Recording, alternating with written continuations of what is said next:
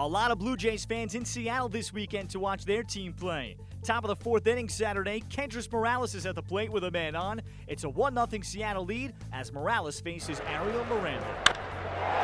Swinging a drive, and this one's going to go, folks. A two-run homer for Kendrys Morales. Number 12, and the Blue Jays have the lead. There goes Dyson. Straight steal, a throw into dirt, into center, and there he goes to third. Kevin Pillar overruns it, and Dyson's going to come in to score.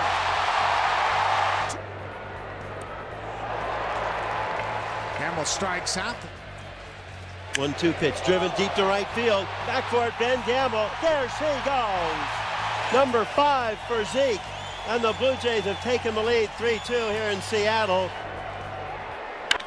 Swinging a drive. Get up, ball. Get up, man. Out of here. Justin Smoak.